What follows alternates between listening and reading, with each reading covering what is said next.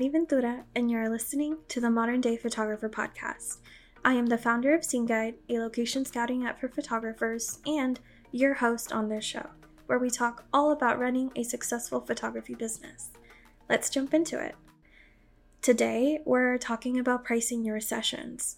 So, pricing your sessions is hard, especially when you live in a city that's oversaturated with photographers.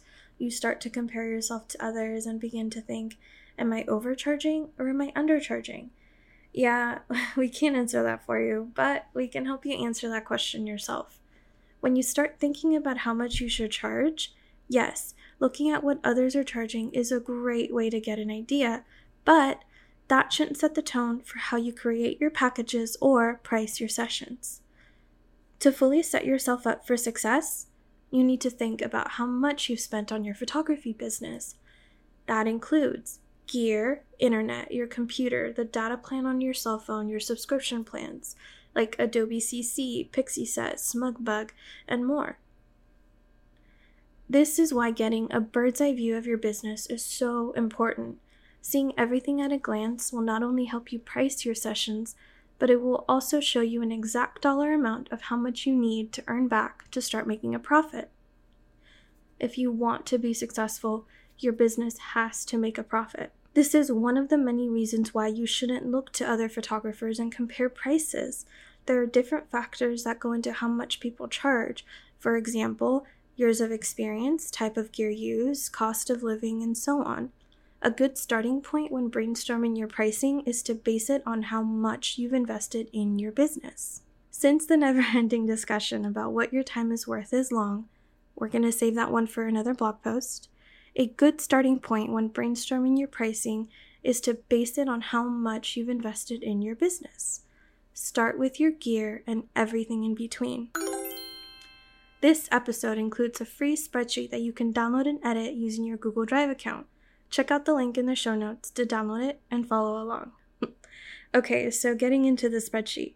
You need to use the spreadsheet to list everything you've purchased for your photography business. So, I'm going to use my information as an example.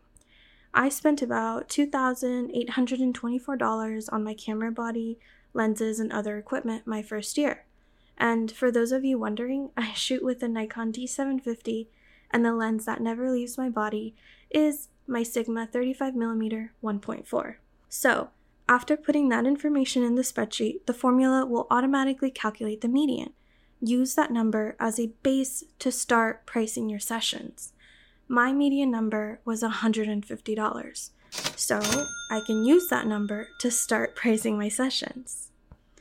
Remember, you should never feel bad about charging money. You are providing a service and that service has a value. For me, right now, being $150 per session. And don't feel bad about your rates.